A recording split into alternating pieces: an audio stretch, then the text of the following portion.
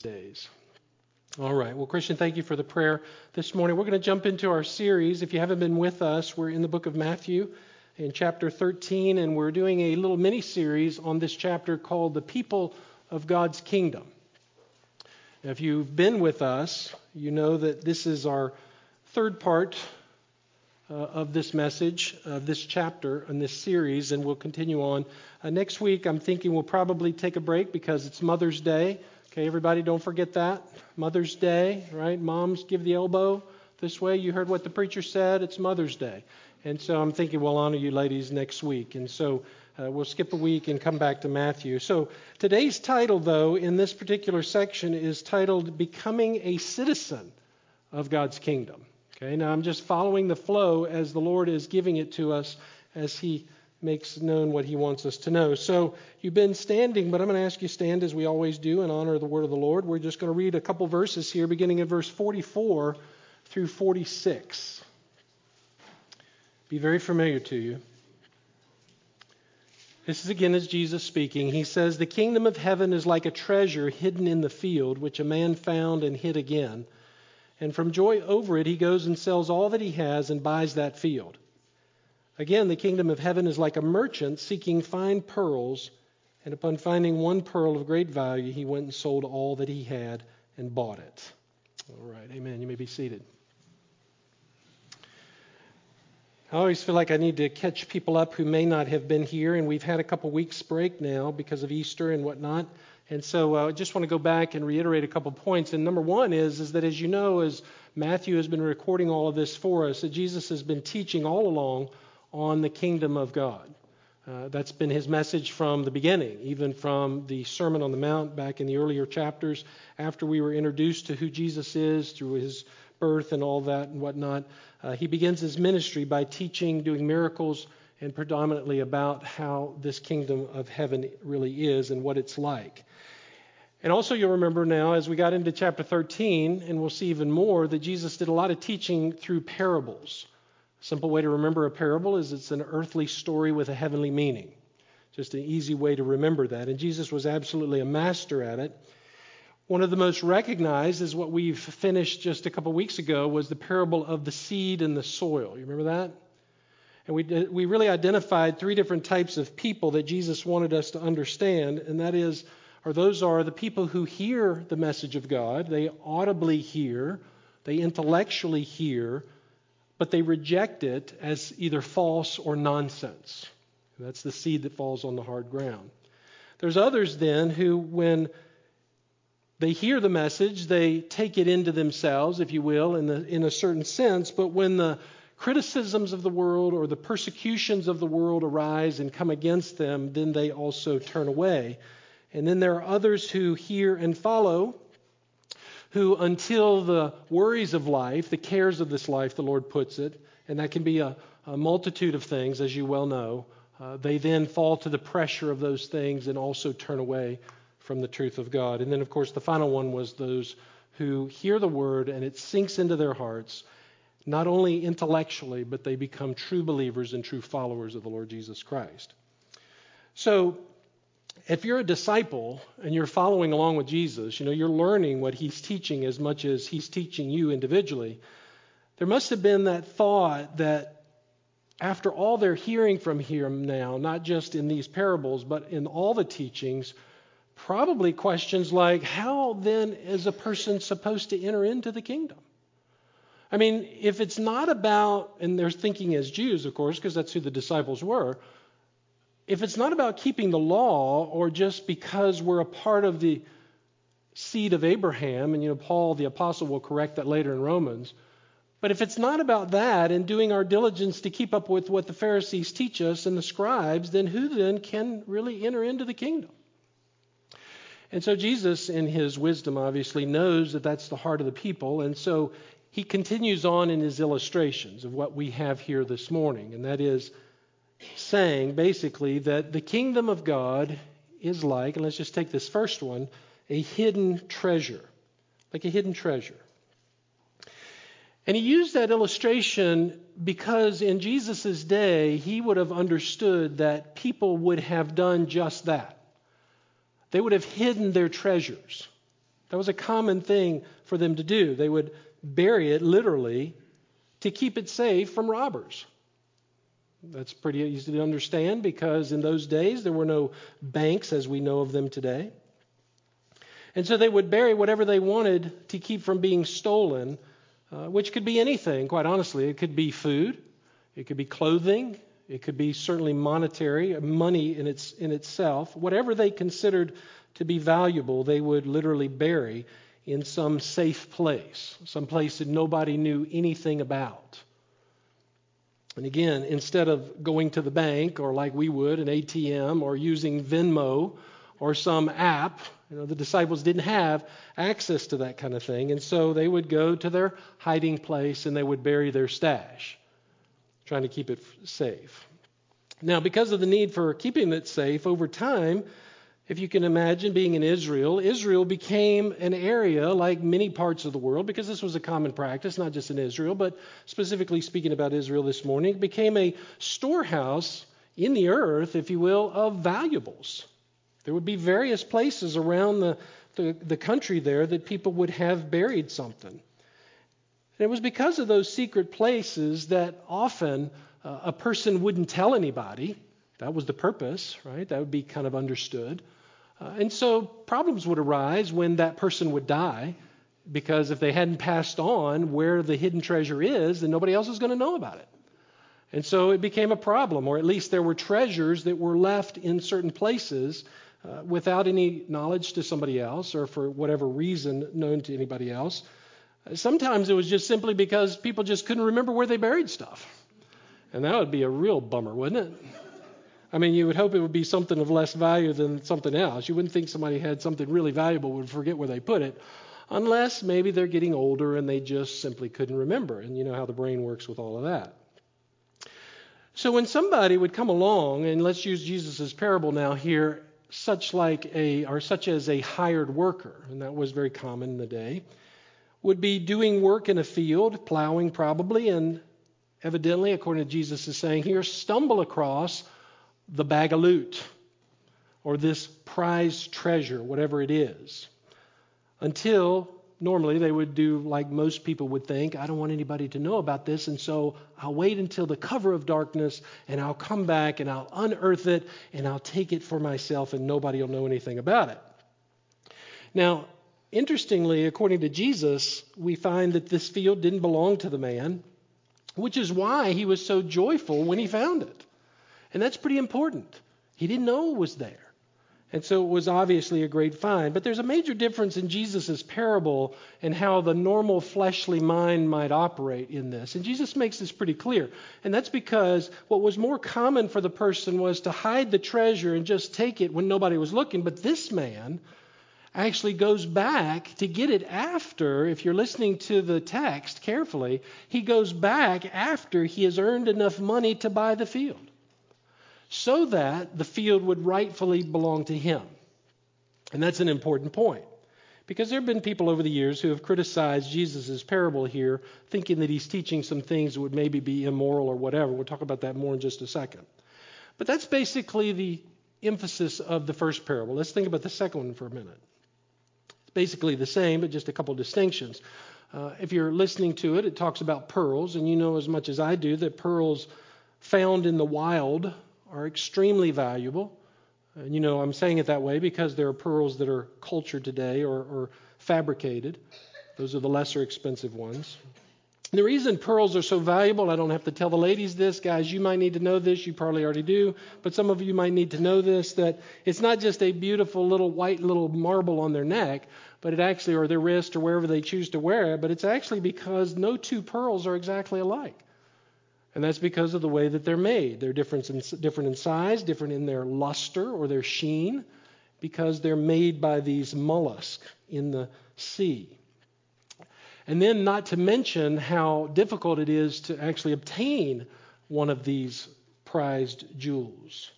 In fact, when it comes to natural pearls, if you've ever studied how they're harvested, years ago, and let's keep our mind in the context here for a minute, divers would have to risk their lives literally to go down into the riverbeds or into the ocean depths, wherever these oysters or clams or whatever mollusk it was that was creating this thing, and risked their lives going down to try to find them. And the chance of finding one statistically was about 1 in 10,000.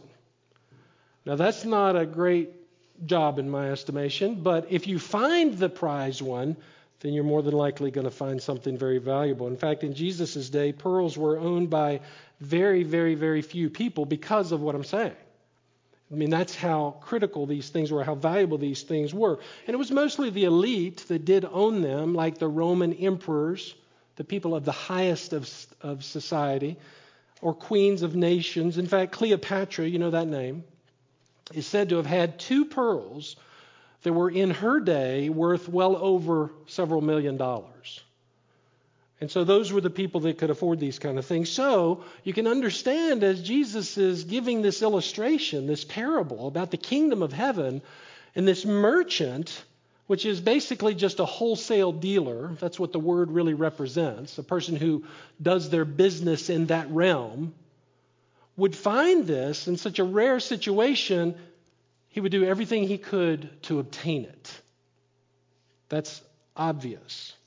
And in this particular case, this one pearl was evidently the mother of all pearls. And so he sold everything that he had to have this one. Now, as you think about these 2 parables, I think it's understandable why these treasures are so valuable and why it would get the attention of the people. Again, Jesus was a master at really touching the mind of people and capturing their attention. But the question still is, why is Jesus, if he's talking about the kingdom of heaven, using an illustration of valuables hidden in the dirt or buried beneath the earth's surface or pearls from a merchant? They don't seem to go together. Well, the answer really is first found in its understanding of what Jesus' understanding or meaning of what the kingdom of God really is. In fact, really what he's talking about is not the physical kingdom, although that's very real, and we'll talk about that also in just a second. But Jesus is wanting the people listening to him that he's not talking about just a commodity to be gained. The kingdom of heaven is not just something to achieve or to gain for oneself. Jesus is really talking about the kingdom of heaven as being the realm of salvation. He's teaching the people what salvation really is. And so we have to shift our thinking just a little bit and go away from this place, although it is a physical place where God reigns.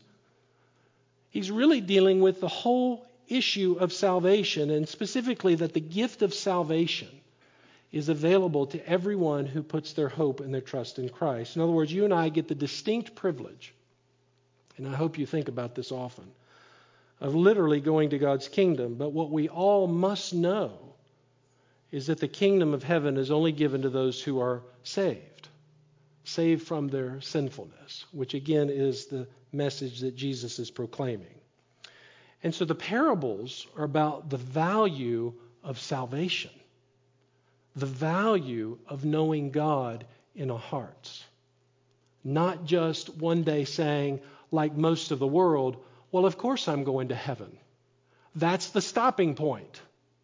If you talk to the average person out here in the world about spiritual things, no one's going to deny, unless they're just being totally rebellious or fully demonically controlled, would deny the joy of the longing of going to this place, this literal place called heaven. And so Jesus is adjusting them, saying, yes, it exists. I have come from heaven, from my Father. But what you need to know is that there is a pathway to getting there. It is important. And once you understand that, you begin to understand some of the lessons behind what Jesus is teaching about these 2 parables in the kingdom of heaven, how to achieve salvation. So let me just go through 5 different lessons here. Number 1, I think very clearly Jesus is saying to be saved, and that means to be born again, to have salvation, you must see it first as priceless. It has to be priceless. You and I know that if you know humanity at all, if you think about humanity and how people value such things, it's amazing what people put into what they do. I mean, people will literally give all of their life's earnings to obtain that one more priceless thing. They will change their lives. They'll do all kinds of crazy things, stunts and everything else, to get what they really want, whether it's money or fame or both. I've told those of you in the church before that there are a couple shows on television, don't judge me for this, a couple shows that I like that are, I don't know, they're just kind of real life. They're basically ungodly people, but they're interesting. One of them is the show Gold Rush on the Discovery Channel.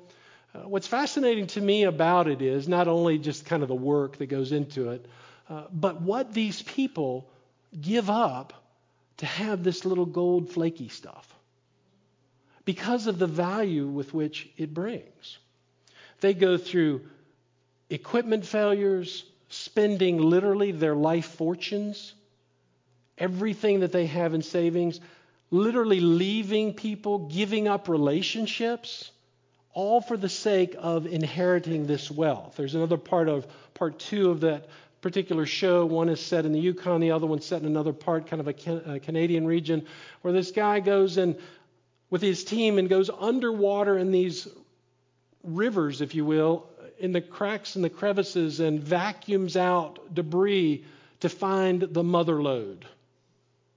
And it's just amazing what they go through. And I'm thinking, I would never do that. Like, that's just, why would you do that? Well, people do it because of what they think they can get.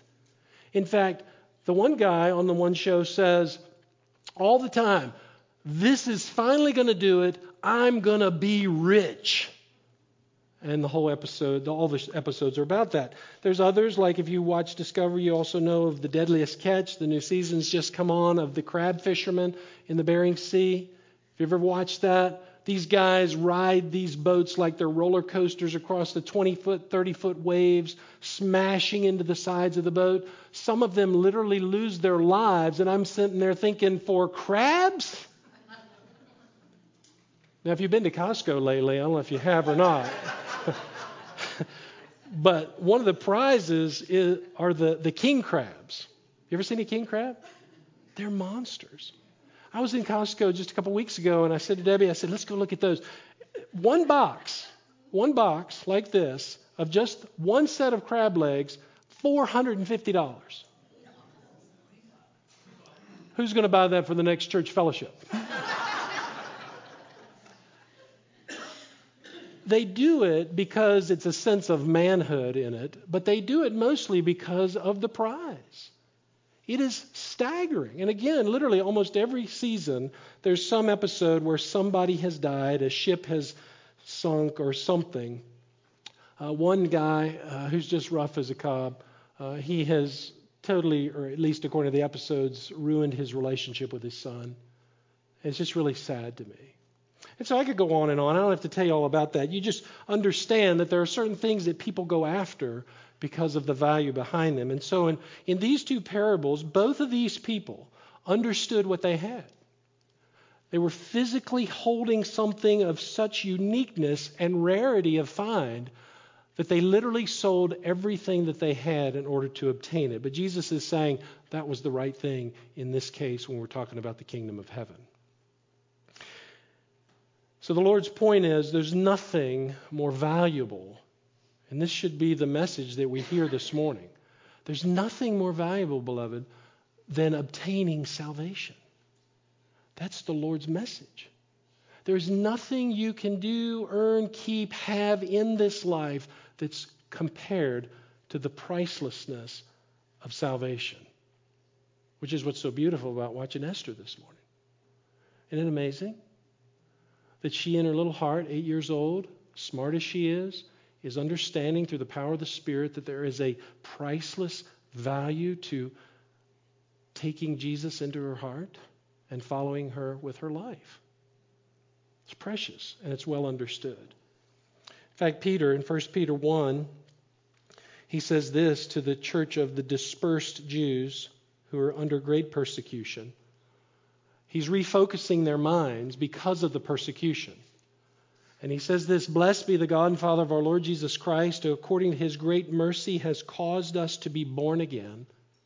Listen to what he says here.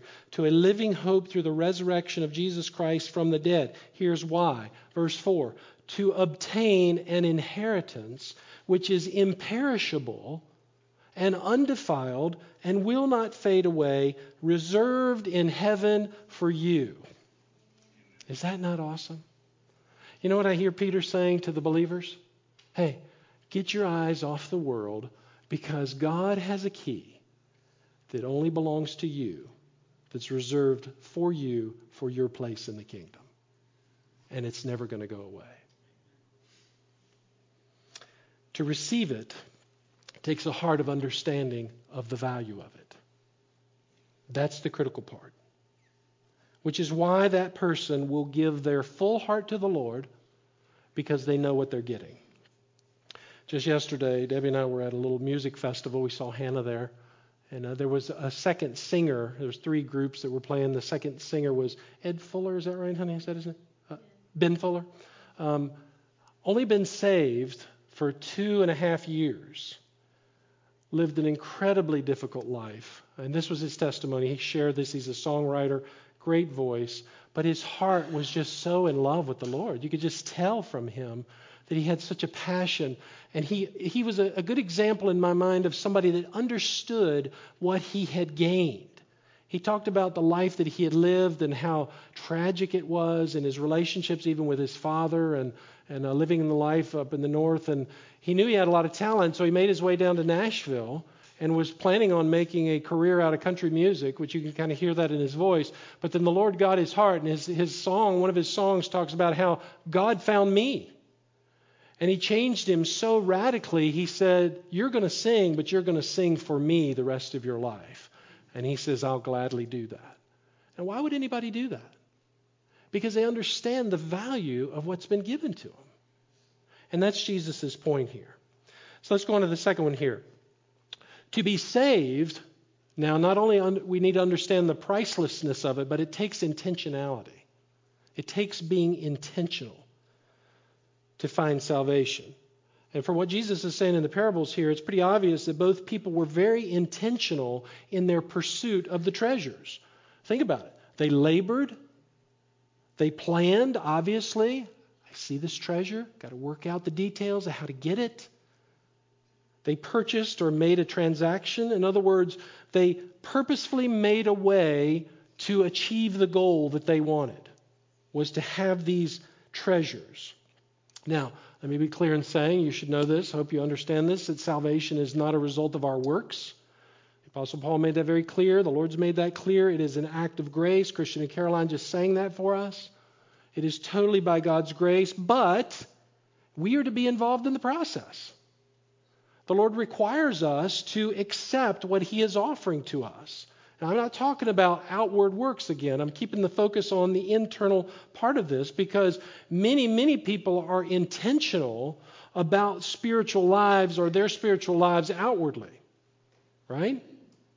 I mean, there are many, many, many faithful people to Sunday mornings.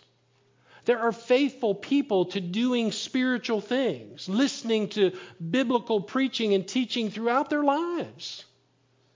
There are people who are baptized and even become members of churches but are never truly born again. And that's because they're intentional, but they're not intentional about their hearts changing. And the Lord is always about the intentionality of changing our hearts. Now again, I'm not saying either that salvation is up to you or me alone. That's not the case. What I am saying is it takes an intentional, purposeful desire on our own part to recognize its value. I already talked about that. But also intentional about accepting and recognizing our sinful condition. That takes an intentional heart, an intentional mind. Intentional about repenting. Once we see the need for God's grace, we are intentional about crying out for His mercy, His forgiveness, and then we're intentional about walking with Him and living life with Him. All these things have to fit together because we know what's at stake. We know what's at stake. Our eternal destiny is at stake. and we understand what God has done for us, the sacrifice God has made for us so that we can have this great and amazing treasure.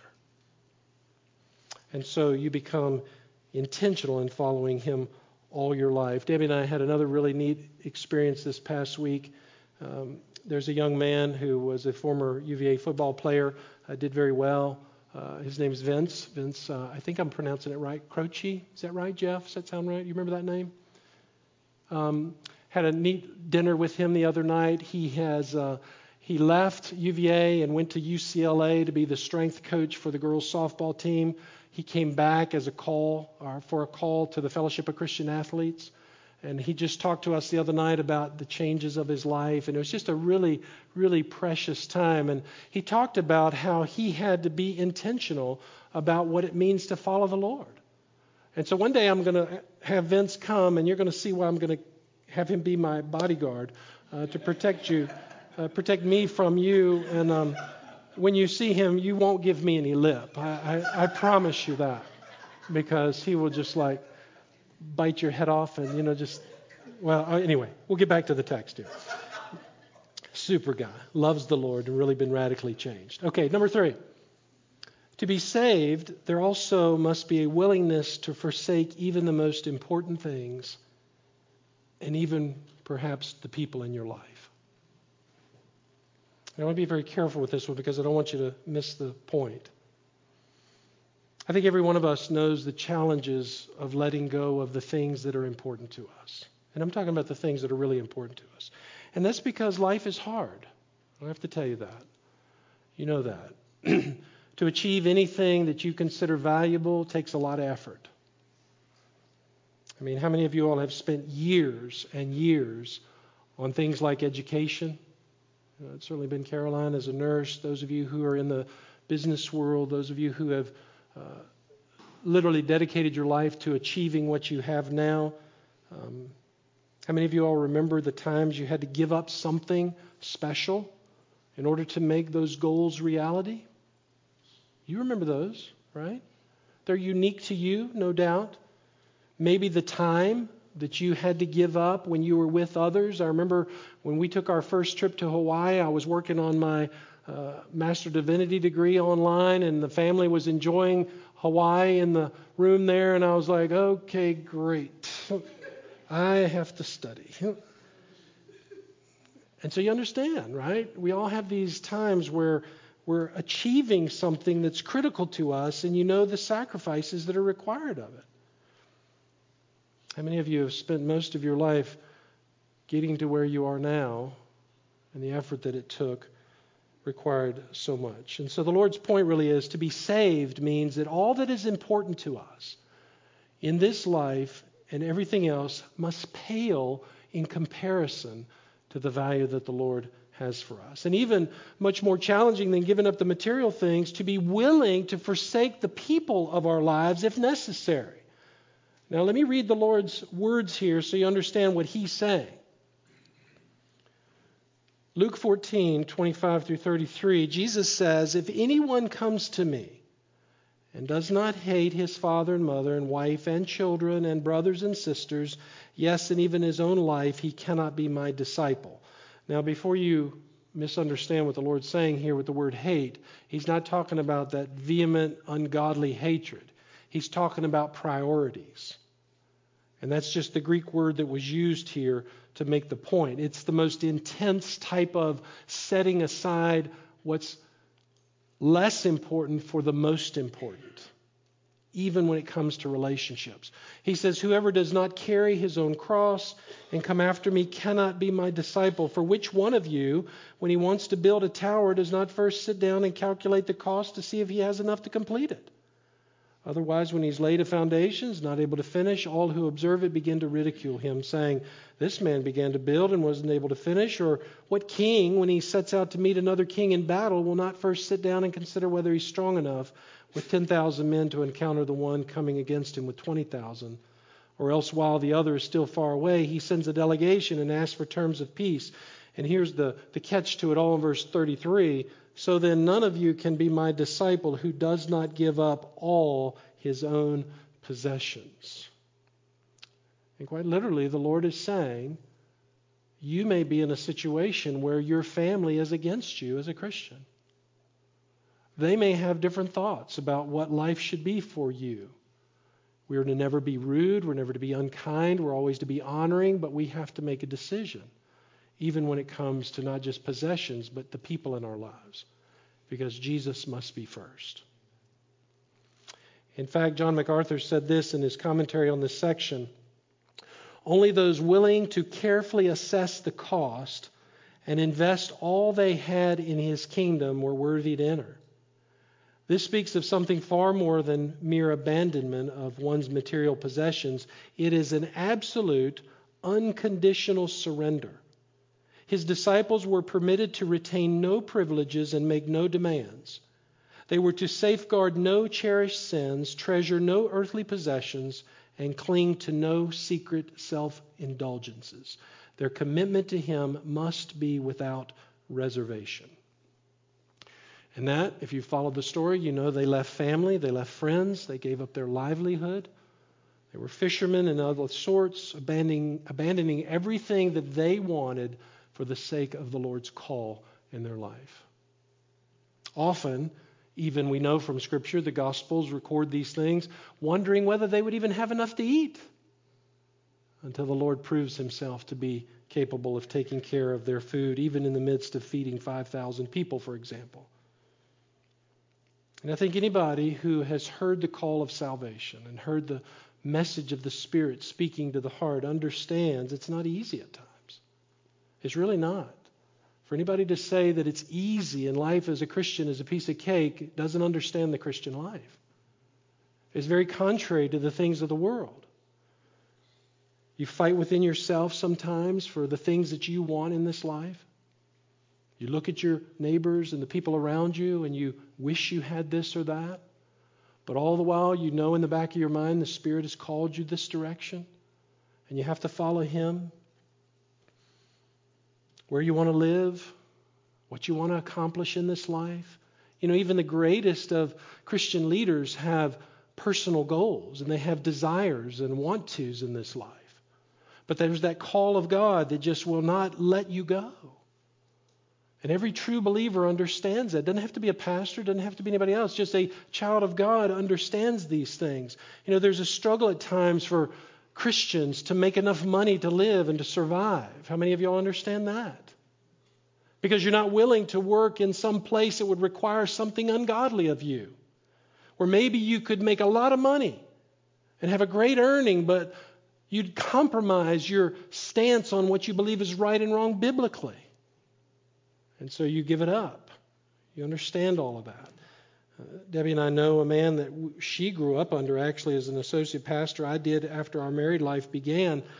Brother Earl Clarkson, he wouldn't mind me telling you, this is a great evangelist. But the story about Brother Earl is he was working for years and years and years in the Lynchburg foundry. And he had moved all the way to the top.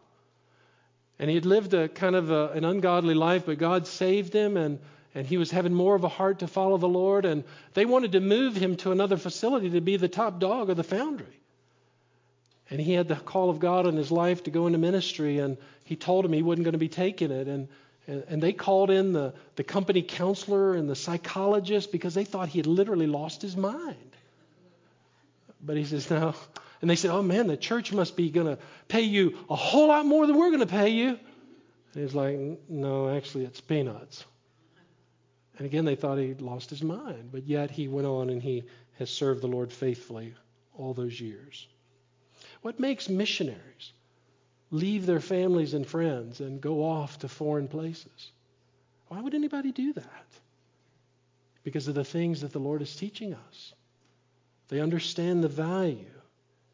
What makes a person go to an undisclosed location and not able to share where they are for fear that the authorities might find out that they're Christians and take all of their belongings, or worse, take their lives? To go under the cover of darkness to just have a Bible study. To literally protect their lives and their families' lives just to hear the word of the Lord. It's the same thing.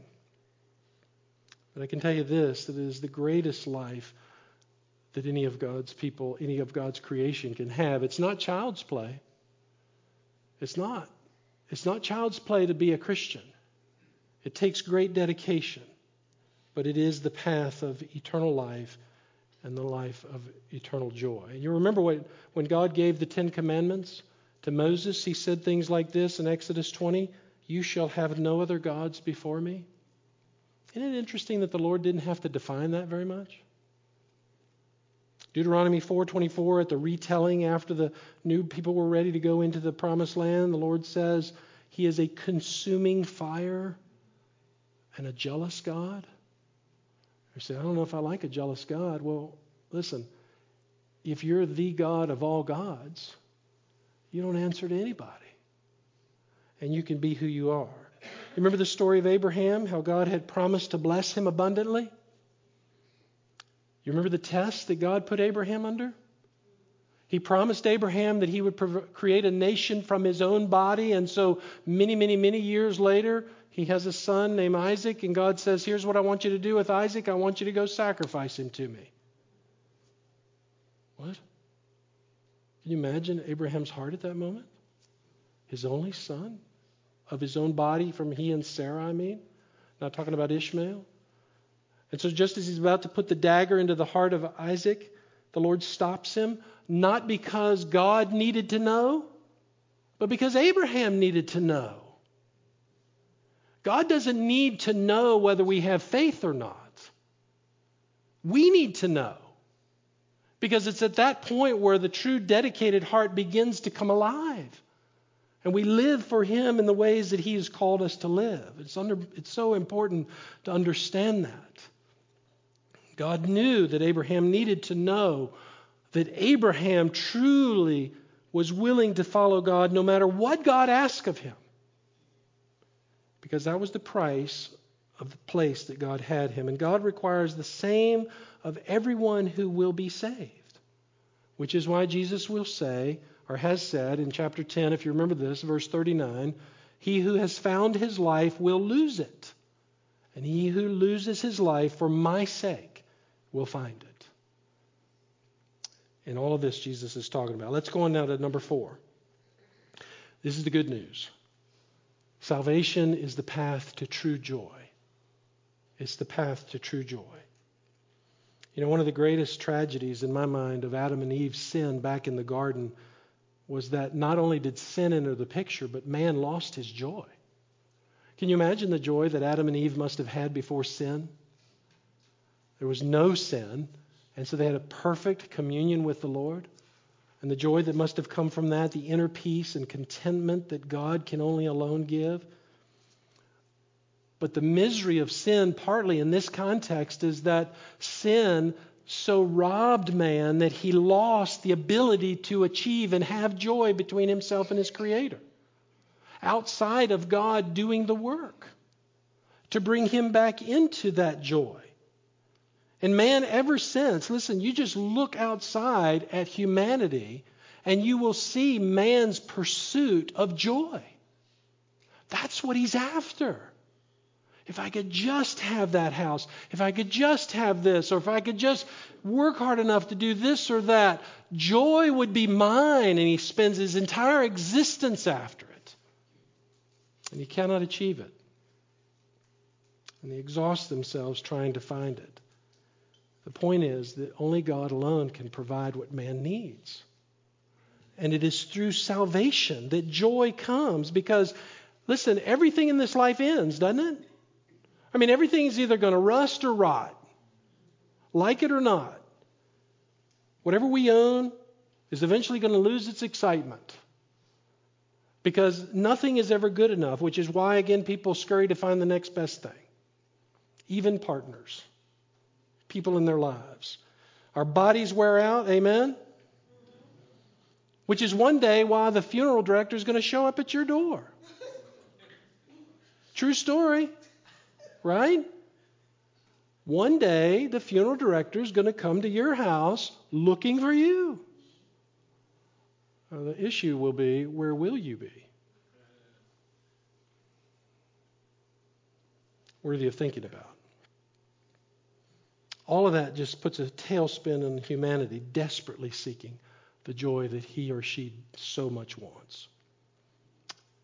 Jesus' point is you're not going to find it until you humble yourself and see your need for me and you surrender to me, and I will give you what you long for. Listen to what he says in Romans 14:17. For the kingdom of God is not eating and drinking. Listen, it's not about achieving the goal of this place, but righteousness and peace, and here it is, joy in the Holy Spirit. Romans 15:13. Now may the God of hope fill you with all joy. Galatians 5:22. The fruit of the Spirit is love and joy. Very clear. So really, you can almost hear the Lord saying this in the parable. Keep searching for the joy that you want, but the real prize and joy is found in the treasure, which is salvation. And he wants that for you. Which takes us to the final point. Salvation is available for anybody who wants it, no matter who you are or where you've been. And these parables show that. You know, one of Satan's greatest lies, I believe, is that if you've been too bad or you've made too many mistakes, it's just not going to work. God's just not going to take you. Or if you work hard enough, then God will take you, if you're a good enough person. But the parable teaches us here that anybody can come. And it's evidenced by the two people. Notice, the one man who was just doing his job, evidently plowing the field, when he stumbles upon the treasure, the other man was just diligently searching for, as a merchant, that next best pearl. Both two different ends of the spectrum. One's a businessman, the other's a laborer. Totally different occupations, but they both find the prize, just in different ways. Some of you have come from great hardship of life. You look back on your past and you realize how difficult things were, but you found Jesus. Or better yet, he found you. And he rescued you out of that life, and you have salvation. Some of you came from wealth and notoriety. You had people in your family that were well known, and you came from people of great influence. And you met the Lord Jesus Christ. Others of you grew up right here in Albemarle County or Greene County, and you've met Jesus. And he's changed you. Some of you were farmers, others from the city. Some of you grew up hearing the gospel all your life. And Jesus found you, being a part of a church, some of others' churches. But others of you don't know about or didn't know about Christ and his salvation until much later in life. None of that matters. What matters is that you see the value of what Christ offers to anybody. Don't let Satan tell you a lie that it's only for certain people and you can't have it. That is exactly what it is, a lie. In fact, Jesus said in John 14:23, and we'll be done, if anyone, hear the words, beloved. You remember Jesus said that not one jot, not one tittle, those are Greek letters, exclamation points, the smallest of emphasis in the Greek language, not any of that will pass away. So listen to every word. He says, if anyone, you and I are the anyones. If anyone loves me, he will keep my word. There's the obedience, the sacrifice, the cost. And my Father will love him, and we will come to him and make our abode or our home in him. Anyone. Anyone. I wish you could have heard the guy last night. Again, I've already mentioned him, but the testimony that he shared about the misery of his life. In fact, the first song, Debbie and I were kind of questioning, was he writing that about him? Because it talks about how he was in the process about to kill himself. It talks about holding the gun and the shells. And beloved, you just look at the news and look at the people that are taking their own lives. The precious young girl who was a softball player just the other day had such a wonderful weekend of triumph on the softball field, and the next day she takes her life. And she's just one of thousands of people that are so desperately, hopelessly looking for joy and peace in the wrong places. And Jesus simply says, anyone can have what I offer you. You just have to take it. So I don't know your story, but what I do know is whatever you're doing, whatever you're looking for, whatever you're hoping for, whatever you've tried, the kingdom of God is priceless. Seek it that way. Enjoy what God gives you. It deserves all of your energy. It takes intentionality, purposefulness on repentance, and trusting in who He is, and a willingness to forsake everything in your life. Not that God will take your oldest child, okay? Some people are afraid, and it kind of is laughable a little bit, but some people say, well, what if God makes me do this? I mean, if I give my life to Him, what if He takes something from me? Well, I wish I could say I understood God's mind fully. I don't. I don't know why God does what He does, but what I do know is what Jesus has taught us and what His Word teaches us is that He loves us. And no matter what challenges we have in this life, understand that we live in a broken world, a sin-cursed world, that the Lord came to rescue us out of. Not fix. That's coming. He came to rescue us so that we would have eternal life in the midst of a broken world. So don't look at this world, don't look at your life and try to understand why it's so broken. Just understand it's broken because you're sinful and we're in a sinful world. But God came to deliver you from it eternally, spiritually. We leave this body in the dirt and He gives us a new body. That's another message. Because He loves you. All right, well, let's pray together. Father, what a glorious day it is to just celebrate the baptism of a precious child. Lord, that should give us evidence enough of everything we're talking about here. Esther's such a smart, talented, bright young girl. But Lord, even an 8-year-old can accept you. Lord, how much more can those who are older in life, like even Ms. Brown, 94 years old, opposite ends of the spectrum in age, and yet still both desiring to follow you? Because you put that in them. And so, Father, I pray as we close out our time here together that we would leave this place hearing the seriousness of what is required of us and what you want to be a part of the working of our salvation, but yet understanding that it is you who does the work and we just receive it and then live for you. Not from our heads alone, but from our hearts. And so, Lord, I pray that if there's anyone here today or listening online that needs to know that there is a God who loves them, I pray that you would make that very clear.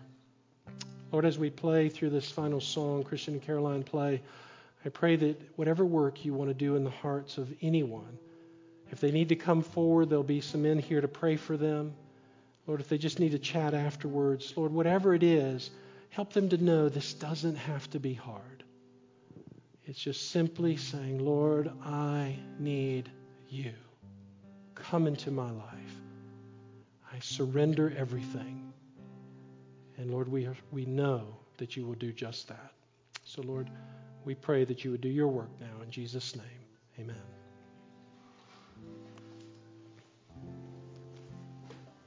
Would you all stand with us? Hallelujah, praise the one who set me free. Hallelujah, death has lost its grip on me. You have broken every chain. There's salvation in your name, Jesus Christ, my living hope. How great the chasm that lay between us. How high the mountain I could not climb. In desperation, I turned to heaven and spoke your name into the night. Then through the darkness, your loving kindness tore through the shadows of my soul. The work is finished, the Jesus Christ, my living hope. Who could imagine? Who could imagine so great a mercy? What heart could fathom such boundless grace? The God of ages stepped down from glory to wear my sin and bear my shame. Amen. The cross has spoken, I am forgiven.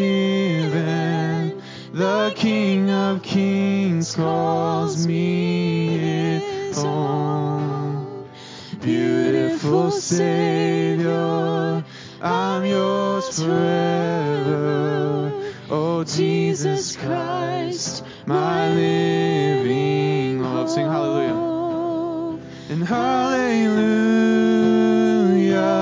praise the one who set me free. Hallelujah,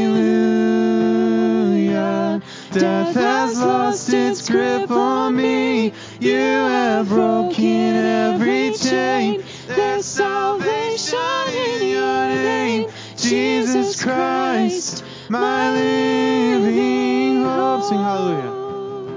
And hallelujah,